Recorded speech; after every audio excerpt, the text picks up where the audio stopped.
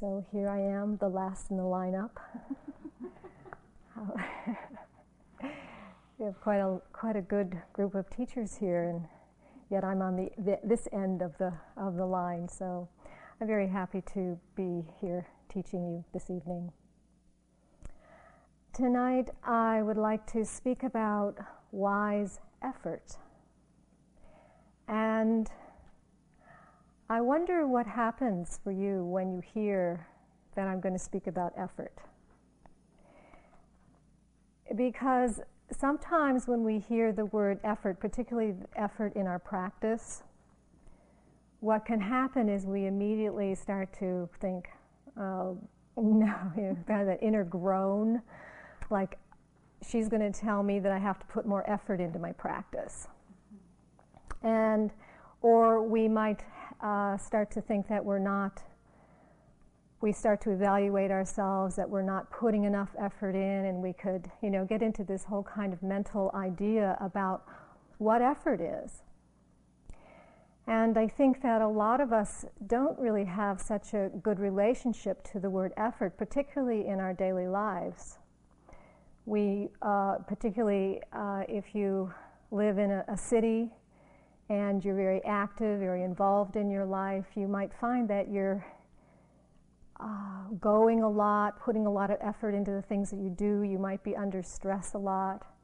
And there can be an association with the word effort that it's quite tiring, quite exhausting.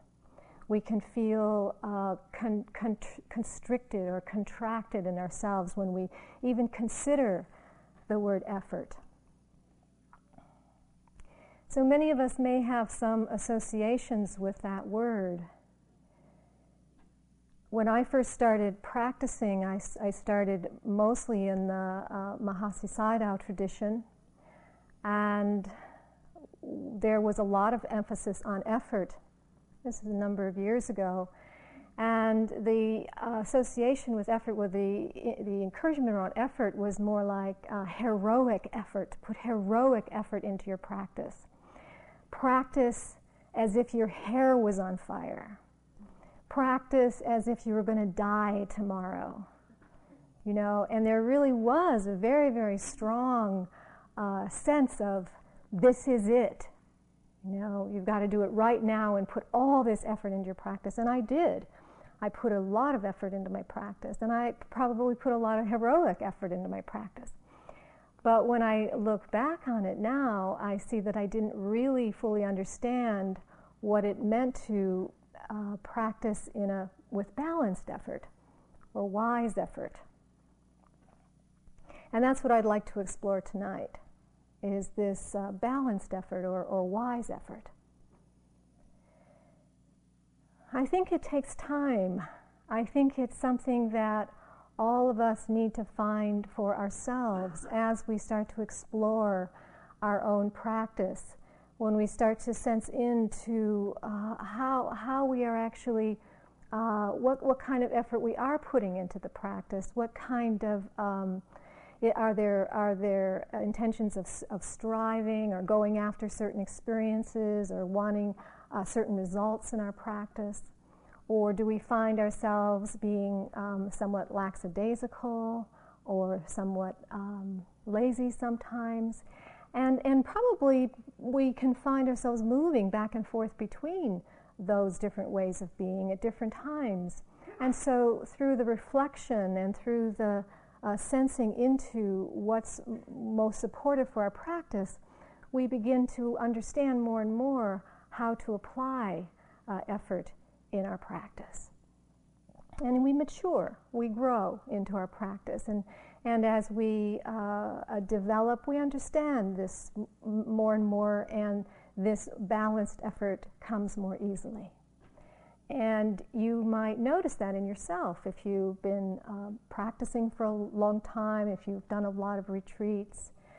You might consider the difference now, what your relationship is to effort as compared to how it was some years ago or when you first began your practice. Because my sense is it's something that we really need to grow into, and it's almost intuitive as we start to settle. But yet I want to explore some of the ways that this is talked about in the teachings, in the Buddhist teachings, to see if there's something that can be useful for us, something that can help us, support us in our practice while we're here. Wise effort is one of the factors on the Eightfold Noble Path. And it's in the division of what's called samadhi, the samadhi division. The Eightfold Path is divided into the first two factors, which are Anna talked about last night, one of them which was wise view and wise intention. Those two factors make up the first division, which is the wisdom division, the development of wisdom in our practice. Then the next three, wise action, wise speech, wise livelihood, make up the division of morality, or sila, how we live in the world, our actions in the world, the underlying foundation of our virtue, of our morality. And the third division is the division of samadhi, or concentration or meditation. And it's made up of wise effort, wise mindfulness, and wise concentration. And so very much what we're doing here has to do with this particular division, as much as the others. I mean, every one kind of feeds into every other one, which is the real beautiful, the beauty of the Eightfold Path. But this division really has to do with the mental training, the development of the mind, training the mind. Because until the mind is really trained, it is somewhat reckless and heedless. It kind of goes here and there. And the old habit patterns, our old habits and tendencies act out. And we don't have a lot of ability, we don't have a lot of capacity to keep the mind here, to keep the mind present, to allow the awareness and the wisdom to penetrate our speech and our actions and our choices and our movements. And so through the practice of wise effort and mindfulness and concentration, we begin to stabilize the mind. And when the mind is stable, the emotional life becomes stable. We start to experience more emotional stability in ourselves. Because as you've already seen, when the mind kind of goes all over here and there, the emotions can stir a lot as well. When the mind goes into the past and has memories and associations of things that happen, the emotions really get stirred up. And not saying that that's a problem, not saying anything's wrong with that, but we can actually use that process as we start to touch into some of the unconscious material or some of the emotional material that is triggered from the past. With the mindfulness, with concentration, and some understanding of wise effort, we know how to work with that in a much more skillful way. We're not just pulled by these forces of mind and forces of our emotions here and there, but we really start to be able to bring some real wisdom to what's happening in our mind and our body. So the emotional stability is also what begins to awaken our heart, because we can feel into our heart. We're not just caught up in the emotional life, but the heart qualities, the pure expression of our love and our compassion and our joy, our equanimity. We really start to feel more of the connection with life because we're present, because we're here. We're here, and the mind is settled here.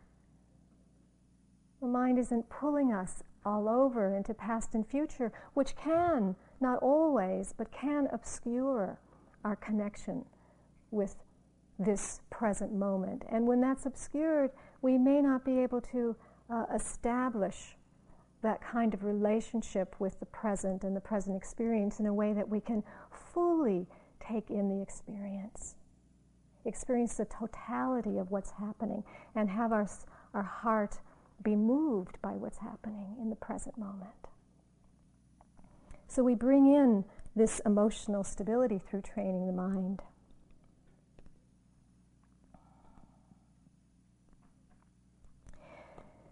Traditionally, when the Buddha talks about effort, he talks about what's called the 4 great efforts. And I think what is maybe more helpful, a word that's sometimes more helpful, is maybe saying the 4 great endeavors. Because when we think about what we're actually putting effort in for, it's really very great. It's a great endeavor. Because when we talk about wise effort, what we're talking about is the effort that is going to liberate our suffering. The effort that is going to transform our mind and our body into the awake presence, into wisdom, into love, into compassion. The effort that is going to bring us into contact with who we truly are, with our true nature. This is what we mean when we speak about wise effort. It's effort that is turned towards what's called the wholesome. Effort that's turned towards the wholesome. And what's wholesome is anything that leads us towards liberation. Anything that leads us towards freedom. Freedom from what? Freedom from our suffering. Freedom from the pain that we feel in our life. And the Buddha's declaration that it is possible for us to be free. It is possible. And so the effort is the wise effort is the effort that moves us towards this wisdom, this awake wisdom of ourselves. So it's talked about these 4 great endeavors that put an end to suffering. And it's mentioned a number of times. It's particularly one text that I did read. I haven't read the whole of the Pali Canon. That would be heroic. But I did study the Majjhima Nikaya, the middle-length sayings of the Buddha, just to really understand more deeply what the Buddha actually taught, rather than, I know what Joseph Goldstein and Jack Kornfield teach, but I really, really wanted to know what the Buddha taught. And actually find out if what they were teaching is what the Buddha taught. I found out that they are teaching what the Buddha taught.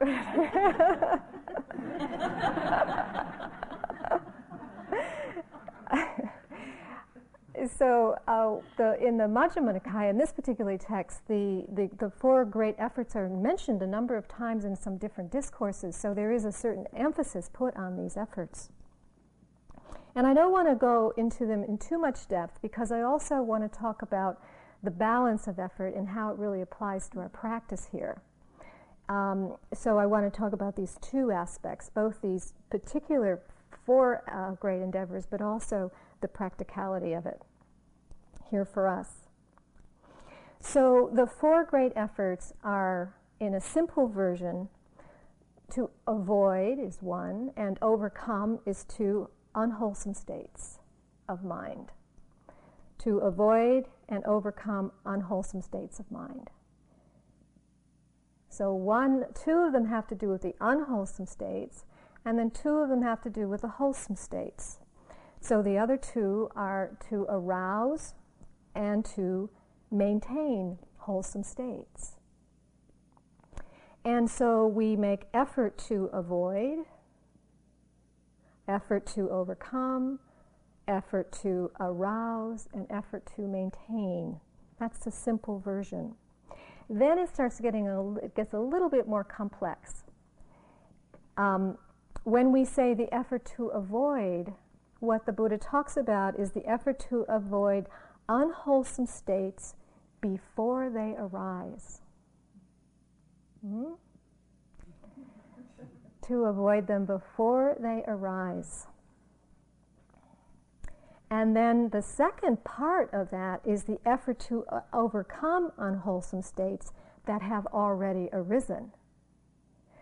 So it's interesting, there's these two parts there. We can do some practices to contain ourselves, to support ourselves, so that the unwholesome states don't even arise, like what you're doing here. This is such a beautiful example of coming to a retreat in such supportive conditions of silence and sangha and teachings and meditation.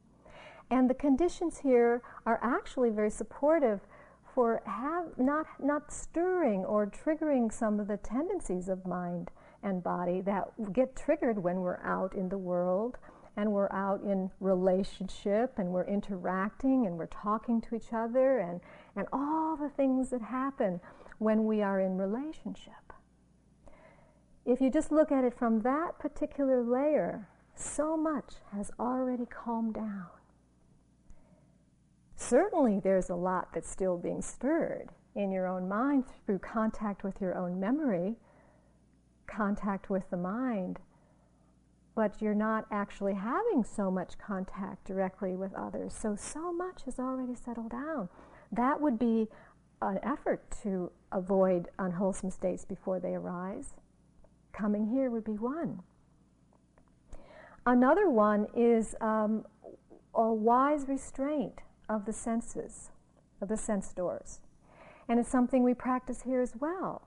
I mean, we haven't put out to you not to make eye contact with other people, but generally that's something we sort of fall into quite naturally.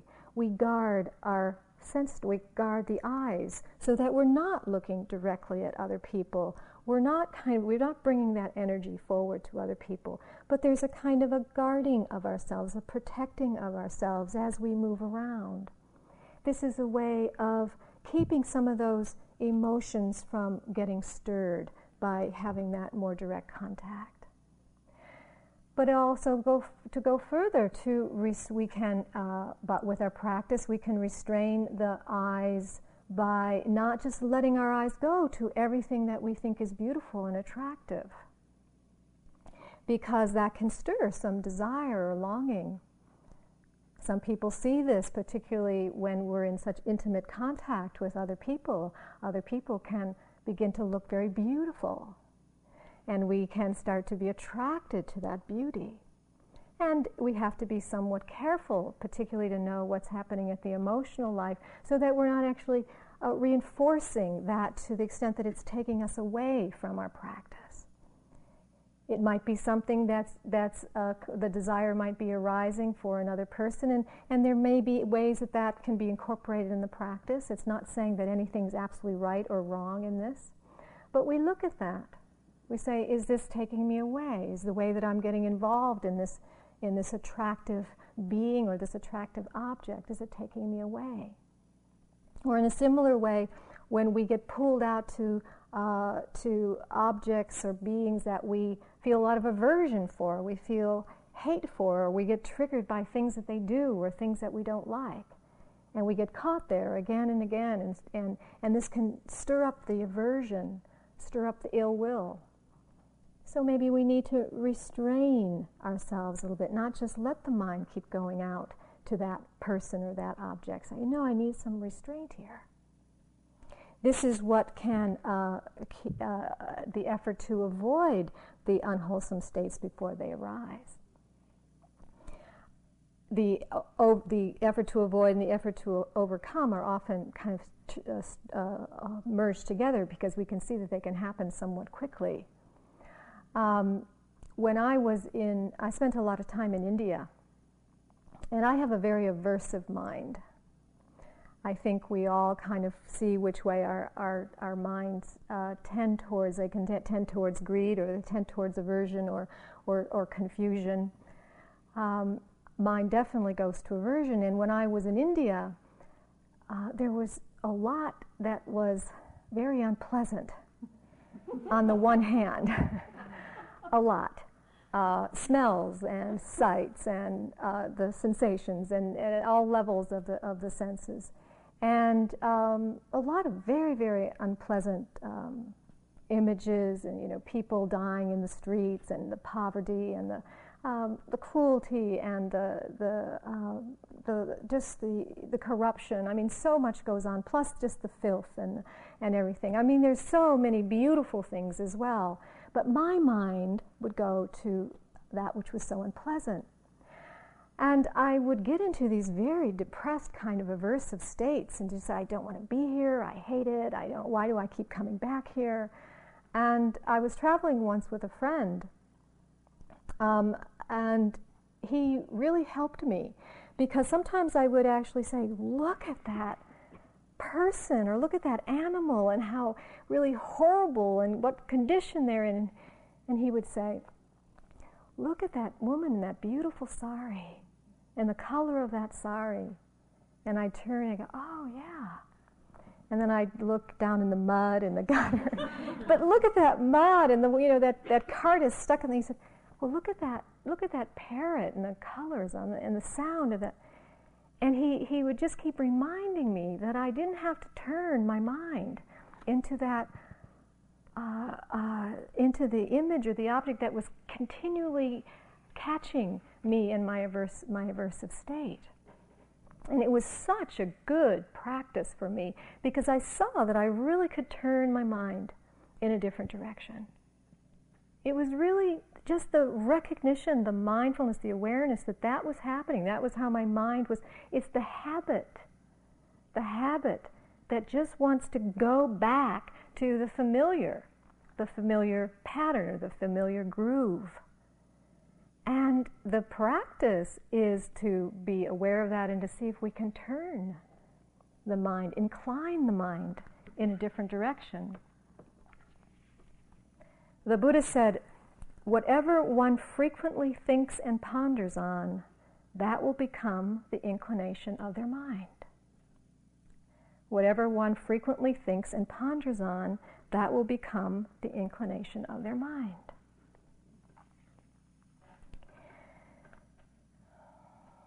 So these efforts have to do with that basic teaching. How are we turning our mind? And to bring awareness to that, because the Buddha didn't say that we shouldn't look at anything. He didn't say that we should withdraw from the world, withdraw from people, and not have any contact. And he didn't say it because it's not possible. As human beings, we live in the world, whether we're living in seclusion or we're living out in relationship and social life. We are in contact. We are in relationship. And so we're looking at how to come into relationship with ourselves, with others, with the world, in a way that is wise, that is conscious, that is awake. And so we pay attention to how our mind is turning. So he said to avoid the unwholesome states, to overcome the unwholesome states, but also to turn the mind towards what's called wholesome, to arouse the wholesome, and then when they're aroused, to maintain them. Before I go on, I want to just point out that we could have a little bit of difficulty with the words unwholesome and avoiding. And I think this is where we have to be so careful, because as we really start to explore and to look carefully at ourselves, we might, if we take these teachings too literally, we might then say, well, any time that I have like anger, aversion, that's unwholesome and I have to avoid it, or I have to overcome it. And if we take it that literally, we could judge what's happening in our mind and as bad. It shouldn't be happening. It's unwholesome. I'm really a bad person that it's arising, so I need to avoid it. And then there can be a way that we can cut off from the experience before it's actually had a time to mature enough so that we can understand it, so that we can really come into a relationship where we can put some wisdom and light on that mind state, and then through that wisdom it can start to release. So I want to point out that I think that probably one of the ways to bring effort to avoid is not to cut off, but if we think about it more in the long range, that as we bring more understanding to what's happening in our mind and body, then these difficult mind states that arise that bring us some suffering start to settle down and start to release. Anna talked last night about the importance of actually meeting our experience fully, totally, So I want to just clarify again and kind of highlight here that one of the skillful ways of working with difficult states when they arise is to notice how the thinking mind is getting caught up in the story. How we can get so caught up and identified with the story that we're actually not really with what's happening at the feeling level or at the emotional level. And I think it's so important as a practice to see if we can disengage from the storyline enough so that we can come in to the experience of what's actually happening in our feelings, in our body, in our emotions. Because so often we can be cut off from that. And there's so much wisdom in what's moving through at the emotional level that as we come more fully into our body and actually feel our body, then we are bringing kind of a spaciousness of our mindfulness to the whole experience, which allows it to move, to shift, and for us to understand more of what's happening. And then through that, it can slowly release because we're not as identified with what's happening within us. So important not to take this teaching as a cutting off, avoiding or overcoming. The language can seem a little bit too strong for the subtle understanding of what's really implied here. So meeting is not in conflict with this teaching that we've been giving of meeting your experience totally. Coming into your experience totally, that's really what shifts the identification. When we're identified, we can not even be that conscious about what's happening, so we can't work very skillfully with our experience. So we bring the totality of that into our awareness, into our mindfulness. That's what brings the healing. That's what brings the possibility of these unwholesome tendencies not to arise anymore. And we have to be so careful about these words, wholesome and unwholesome, not to get too dogmatic about it, so that we don't fall into judgment of bad and good and right and wrong. But everything that moves through us comes for a reason. It's showing up because it needs our attention in some way, some understanding that needs to arise for that.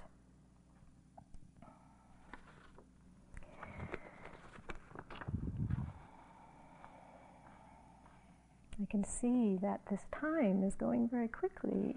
So much that I want to say to you about this. So just briefly, in terms of the arousing and the maintaining, so the effort to arouse wholesome states that have not arisen, these are primarily what we're practicing here. It's in the category of the 7 factors of enlightenment, arousing mindfulness, investigation, energy, rapture, tranquility, concentration, equanimity. We're arousing these factors of our being, bringing them into manifestation, arousing these wholesome states. Not only these, but also the qualities of the heart, the Brahma Viharas, metta, compassion, joy, equanimity, which is also one of the 7 factors of enlightenment. Any quality of our being, generosity, truthfulness, morality, patience, all of these qualities, arousing these qualities, these wholesome states that have not yet arisen. And then the 4th one, the effort to maintain wholesome states that have already arisen. Not just noticing that they're here and then letting them go. Sometimes we can, we hear so much about letting go, letting go, letting go. And I love this part of the teaching because it says, maintain these states, don't let them go. See what needs to happen to nurture, to support, to encourage these states, these beautiful states of mind and heart. Don't cut through, don't let go, but really feel. What's the quality when the heart is filled with love? What's the experience in the body? What's the experience in the mind? What's the energetic quality that's present when the heart is open? When there is happiness, when there is calm, when there is mindfulness, all these different factors. Really getting to know it so that the more that we know it, the more we can encourage these states to be present. This is the teaching. Arouse and maintain these beautiful states of mind and heart.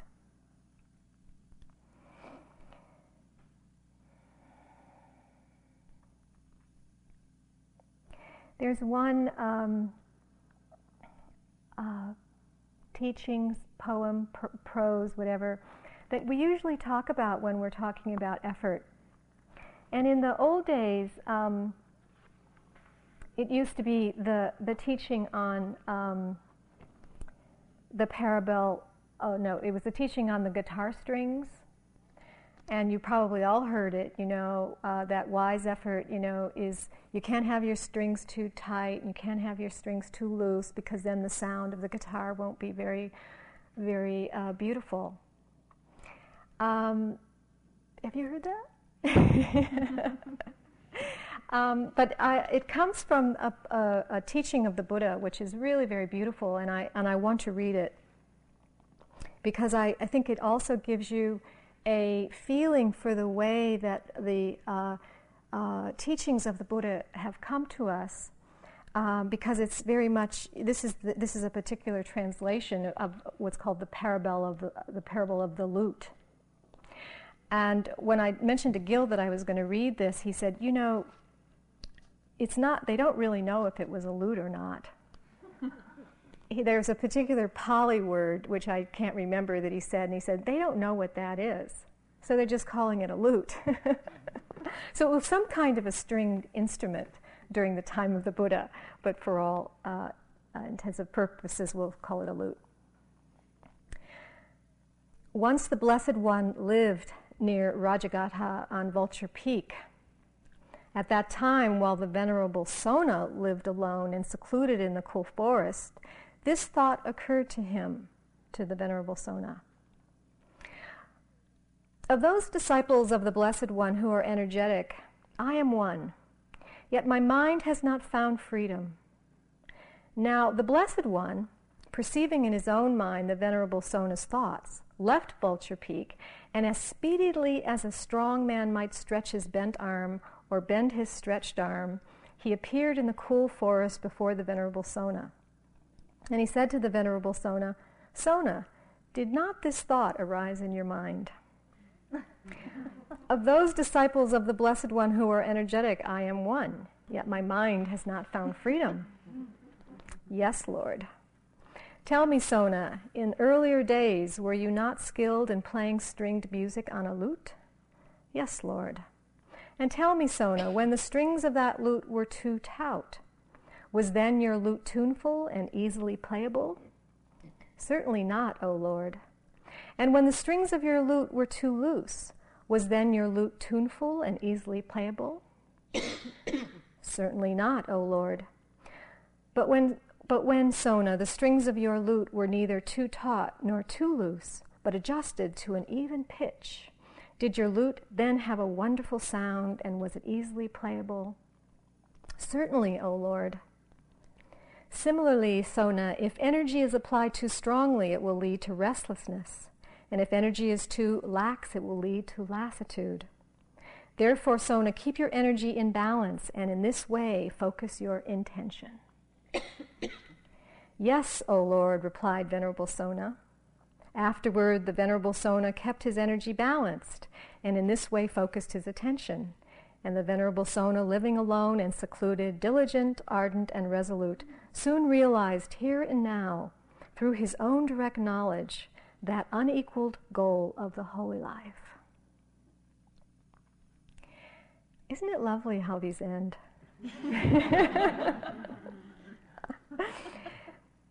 But I like this translation. The Venerable Sona soon realized here and now.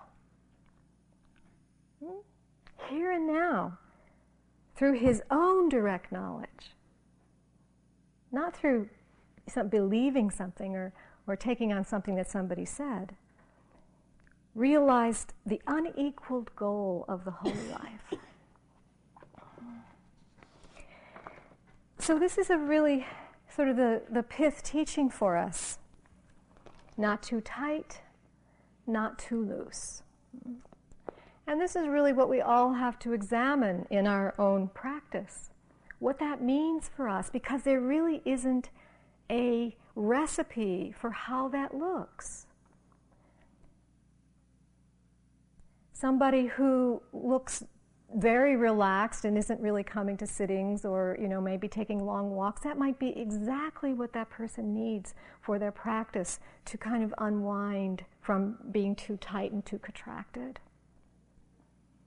And somebody who looks like they're putting a lot of diligence and effort into their practice and it might look tight, actually that might be exactly what they need because of something else that they've done. So you can't tell it all from the appearance,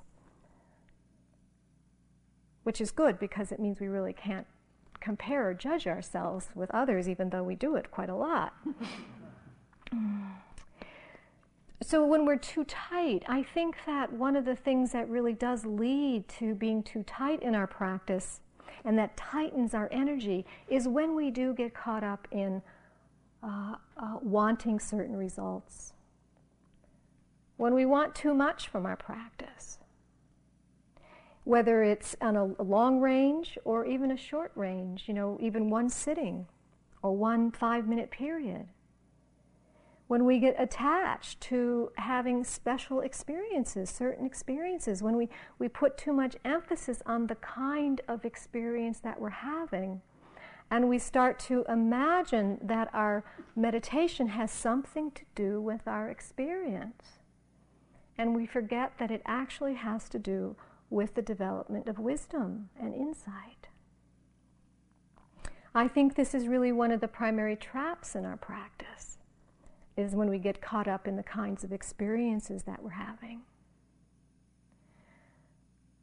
And so we might really want to take a look and to as we examine the way that we are applying our effort and our energy, to see if we have too much investment on what's going to happen at any particular time, either for a meditation or for the whole retreat or whatever it is.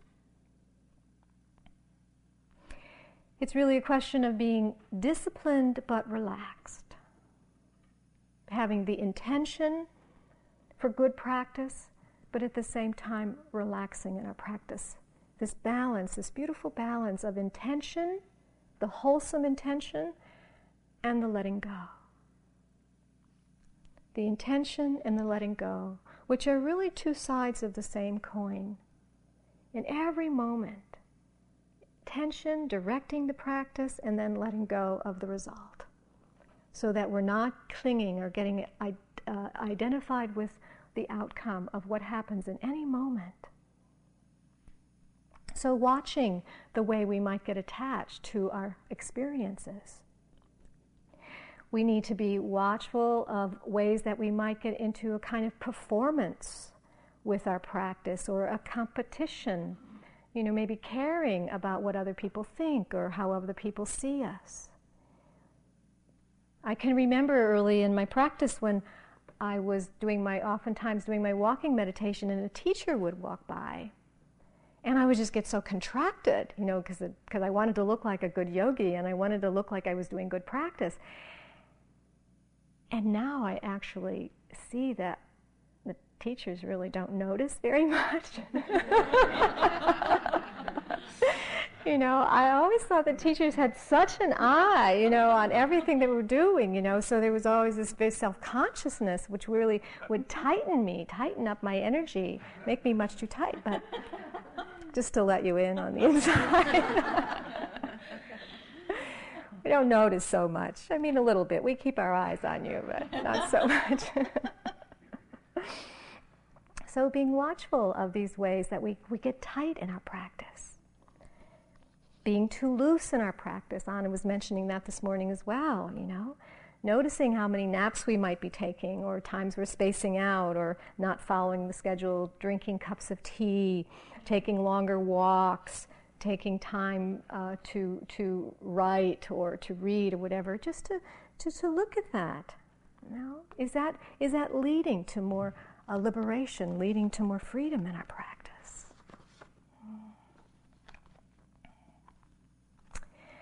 And I think we need to give a little attention to this balance of self-care and self-indulgence. And I think particularly here in Marin County, a lot of us, the white middle class, we have a lot of privileges. And we can do a lot of really kind things for ourselves and do a lot of things to take care of ourselves. And there may be a way that we get into a habit of doing a lot of things to take care of ourselves. And even though it is kind, it may be a kind of indulgence, whether it's around, sleeping or eating, taking longer walks or these kinds of things. I think sometimes we need to give a little reflection to if this kindness has turned into a little bit of what one teacher called kind of a muddled kindness that isn't so helpful for our practice.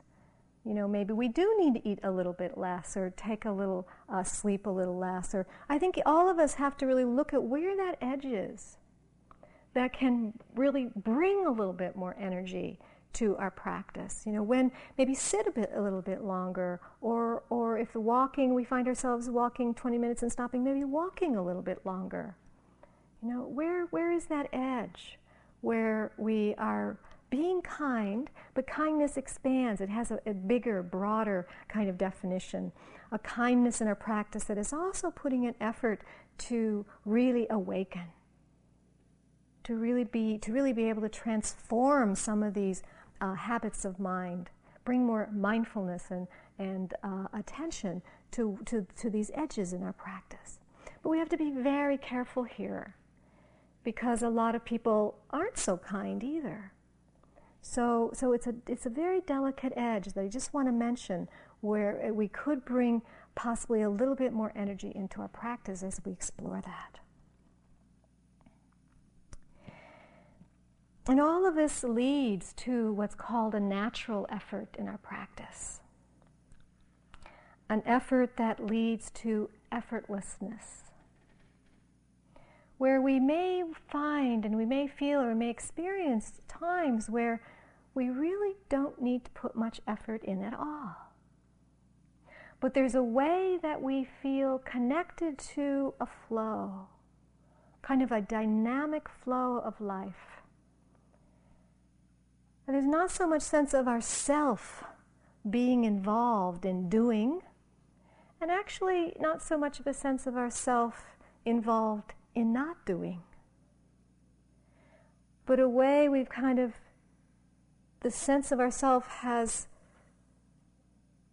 sort of dissolved out of that polarity. And we feel, at times we can feel this effortlessness of the practice happening by itself. Thoughts come by themselves, emotions come by themselves, sensations, sight, sounds, taste, smells, touch, the joy in the practice, or whatever it is, the emotions, whatever, it's all just happening by itself. And we can sometimes feel like we're in this stream of life. And I think it's very important to recognize times when the energies, your energies have come together into a balance, where you see that you don't have to really apply your effort. There really isn't so much to do. But there is a kind of inner relaxation, an inner letting go, a resting in this dynamic experience of life that is unfolding moment after moment after moment, all by itself. And this sense of ourself just doesn't seem to have any place. But it is just part of this nature. It's part of this dynamism. In fact, we're not even able to find the boundary of this sense of ourself so much at those times. The thoughts and the feelings and the sensations and all the sights and sounds, it's all just happening in this great flow of life.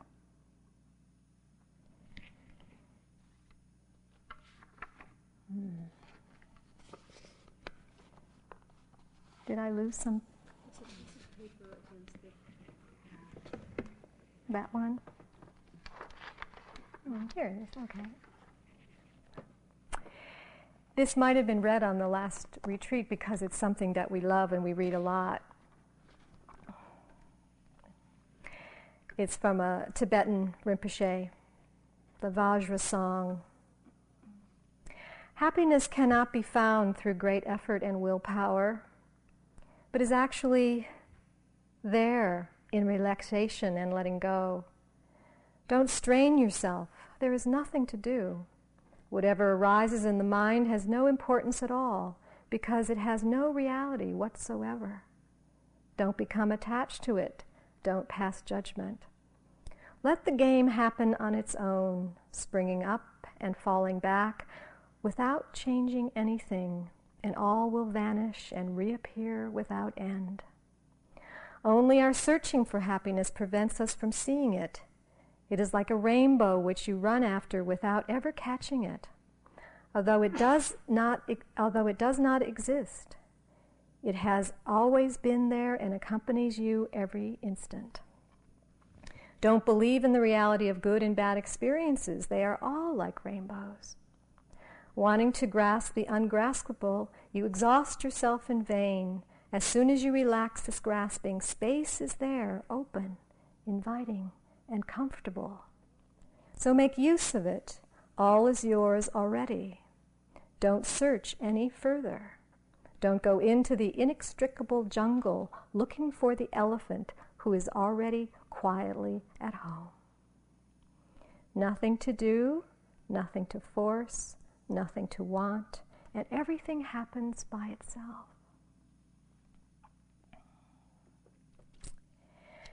So I think more succinctly, one Tibetan Rinpoche said, there is nothing that has to be done, and there is nothing that has to be undone.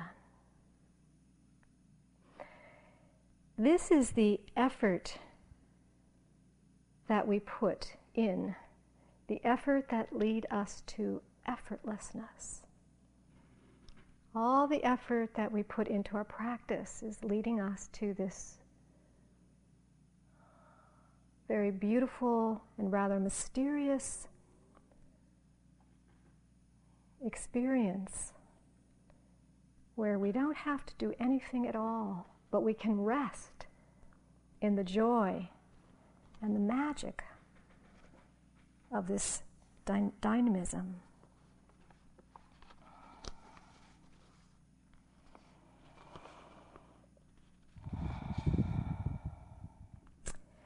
So perhaps you might want to reflect on how you're using your energy throughout the day.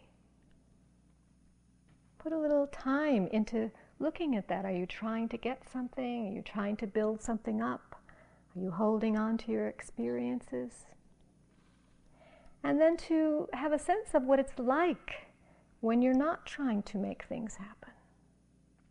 Really sensing into that experience, feeling that experience when your energies come into balance, when you're just where you are, when you're just meeting experience right where it is, right as it is.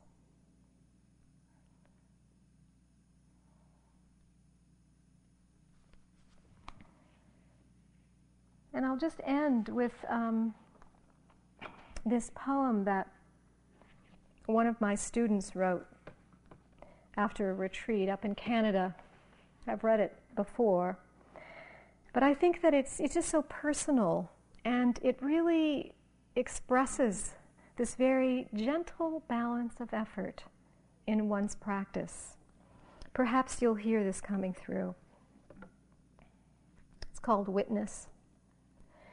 I'm taking the scissors, snipping a seam here, a buttonhole there, unraveling the rows, but slowly and carefully, no tugging with impatience, resting, remembering how this sweater used to keep me warm during those terrible dark days of crying for the cold I couldn't keep out.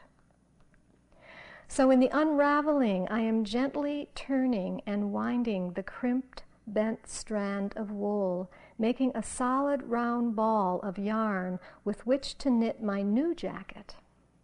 And even though it's winter and my skin stands bare against the ice wind, I feel warmer than I have in years.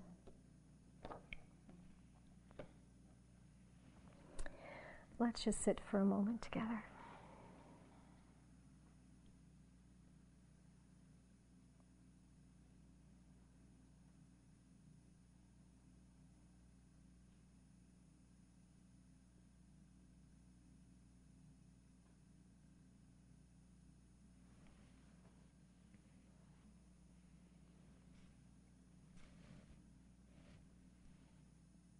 Thank you for your attention.